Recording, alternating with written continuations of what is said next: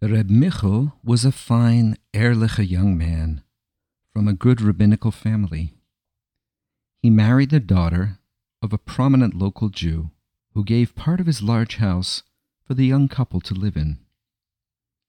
Soon after the marriage, Reb Michel asked his father-in-law to come into his room as he wanted to speak to him privately.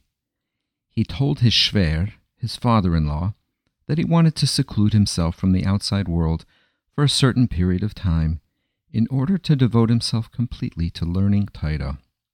His father-in-law was very surprised at this strange idea, even more so when Reb Michel began to say what he wanted to be done in order to carry out his plan. "My dear shver," began Reb Michel, "please make a special exit from my room to the outside. I will then lock myself into my room so no one can disturb me. Please make a small opening in the door of my room through which food will be handed to me each day. I will not speak to anyone, nor see anyone, during all of the time I will live in seclusion. My wife has agreed with my plan, and I hope you will too. But if not, then I will leave your house." Reb Michel's shver was far from pleased with his new son-in-law's plan. He asked for a few days to consider the request, and went straight to visit his mechutin, Reb Michel's father, who lived in a nearby shtetl called Drobich. He told him of Reb Michel's strange request, and asked Reb Michel's father what he thought about it. "I knew my son Michel would want to do something like this, but I did not think he would want to do it so soon after the wedding. However, if he wants to do this right now for a certain time, I don't think you should try to stop him." So Reb Michel's father-in-law returned home and agreed to his son-in-law's request. He fixed Reb Michel's room up, just as he had requested, with a small opening in the door of the locked room. Every evening, Reb Michel's wife would knock on the door, hand him his meal through the opening without saying a word, and that Reb Michel would accept it, also without saying anything. This went on for 1,000 days. When this period was over, Reb Michel rejoined the family and greeted everyone cheerfully, just as if he had never been separated from them. Reb Michel would now accompany his shver to the Beis Medrash, but he would stay behind after davening to learn. There were some other Jungelite studying in the Beis Medrash, and they thought Reb Michel was very strange for having isolated himself for almost 3 years, so they decided to make fun of him. "He thinks he's special," they said to each other. "Let's make him think that we also regard him as a Rebbe." They put together their money and changed it into a coin of some value, and one of them approached him, offered it to Reb Michel as a pidyon, and said that his wife was very ill, and would Reb Michel please give her a bracha for a refuah shlema. Reb Michel regarded the coin, which he tossed from one hand to the other. The group of young men looked on and were smirking. Finally, Reb Michel looked up and said, "I'm very sorry indeed, but I'm afraid I cannot help your wife." The group of Jungelite found this very funny, made certain remarks to each other, and began to laugh. But suddenly, a young boy ran into the Beis Medrash and cried out, "Tati, Tati, Mommy doesn't feel well. Come home right away." The young man, who had played the joke on Reb Michel, now wiped the smile off his face. He ran home with his son and called for a doctor to come immediately. But, lo yaleinu, it was too late. His young wife had lost consciousness, and her neshama went away from her guf. The story soon spread amongst the people in town, and all of the Jews began to look on Reb Michel with respect. This made Reb Michel feel very uncomfortable, so he asked his father-in-law to buy him a horse and a droshka so he could relocate to a nearby town. His shver carried out the request, and Reb Michel and his wife set out on their way to a new life in the city of Brod, where they were not known. Reb Michel became a Malamed.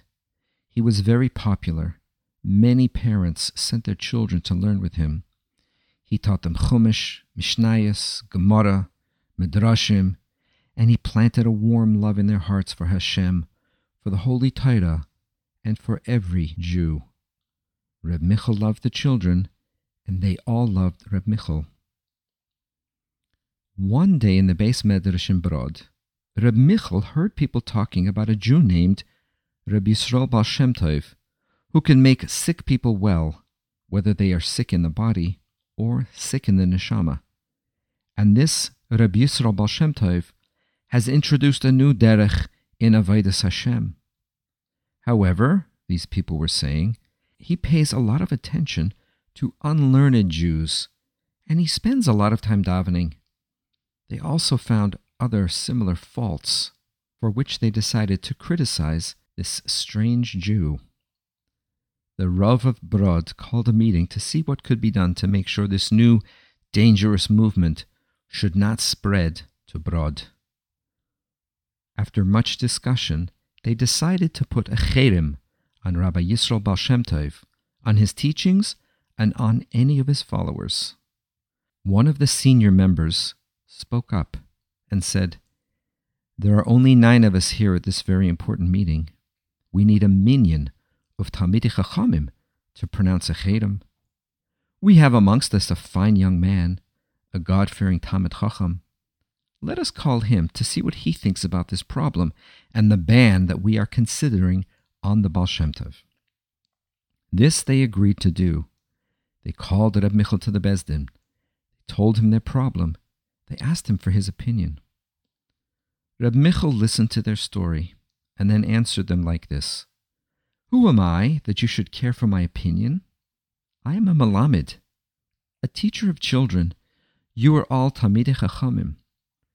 But if you want my opinion, let me quote a halacha, a Jewish law, which states that if we wish to do someone a favor, there is no need to ask his permission.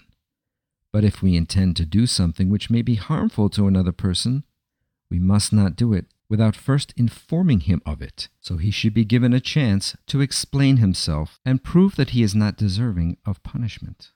It is possible," continued Reb Michel, "that the Baal Shem Tov indeed conducts himself differently than we do.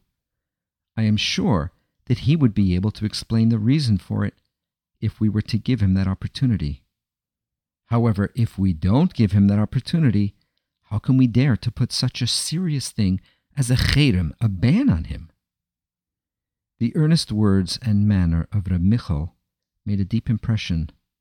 They saw the fairness of young Reb Michel's idea, and they dropped the ban.